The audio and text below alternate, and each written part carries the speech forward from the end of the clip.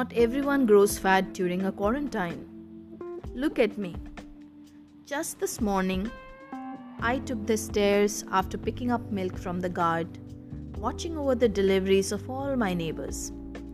On floor 1, I saw a mask in a bin and ran towards the second, heart racing. But that was just runner's high.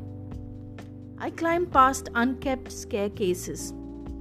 I thought of the missing cleaners, but I was just panting too much to think anymore. I reached 16th floor and took the lift.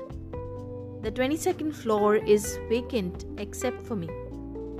A man in blue emerged outside the lift, scrubbing the floor. But I just screamed. A few weeks ago, I thought seeing a man was no big deal. My heart has now grown the size of a sinking boulder on Mount Everest, about to set off an avalanche.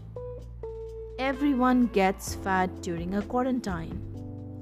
The weight of sadness cannot be measured on a scale.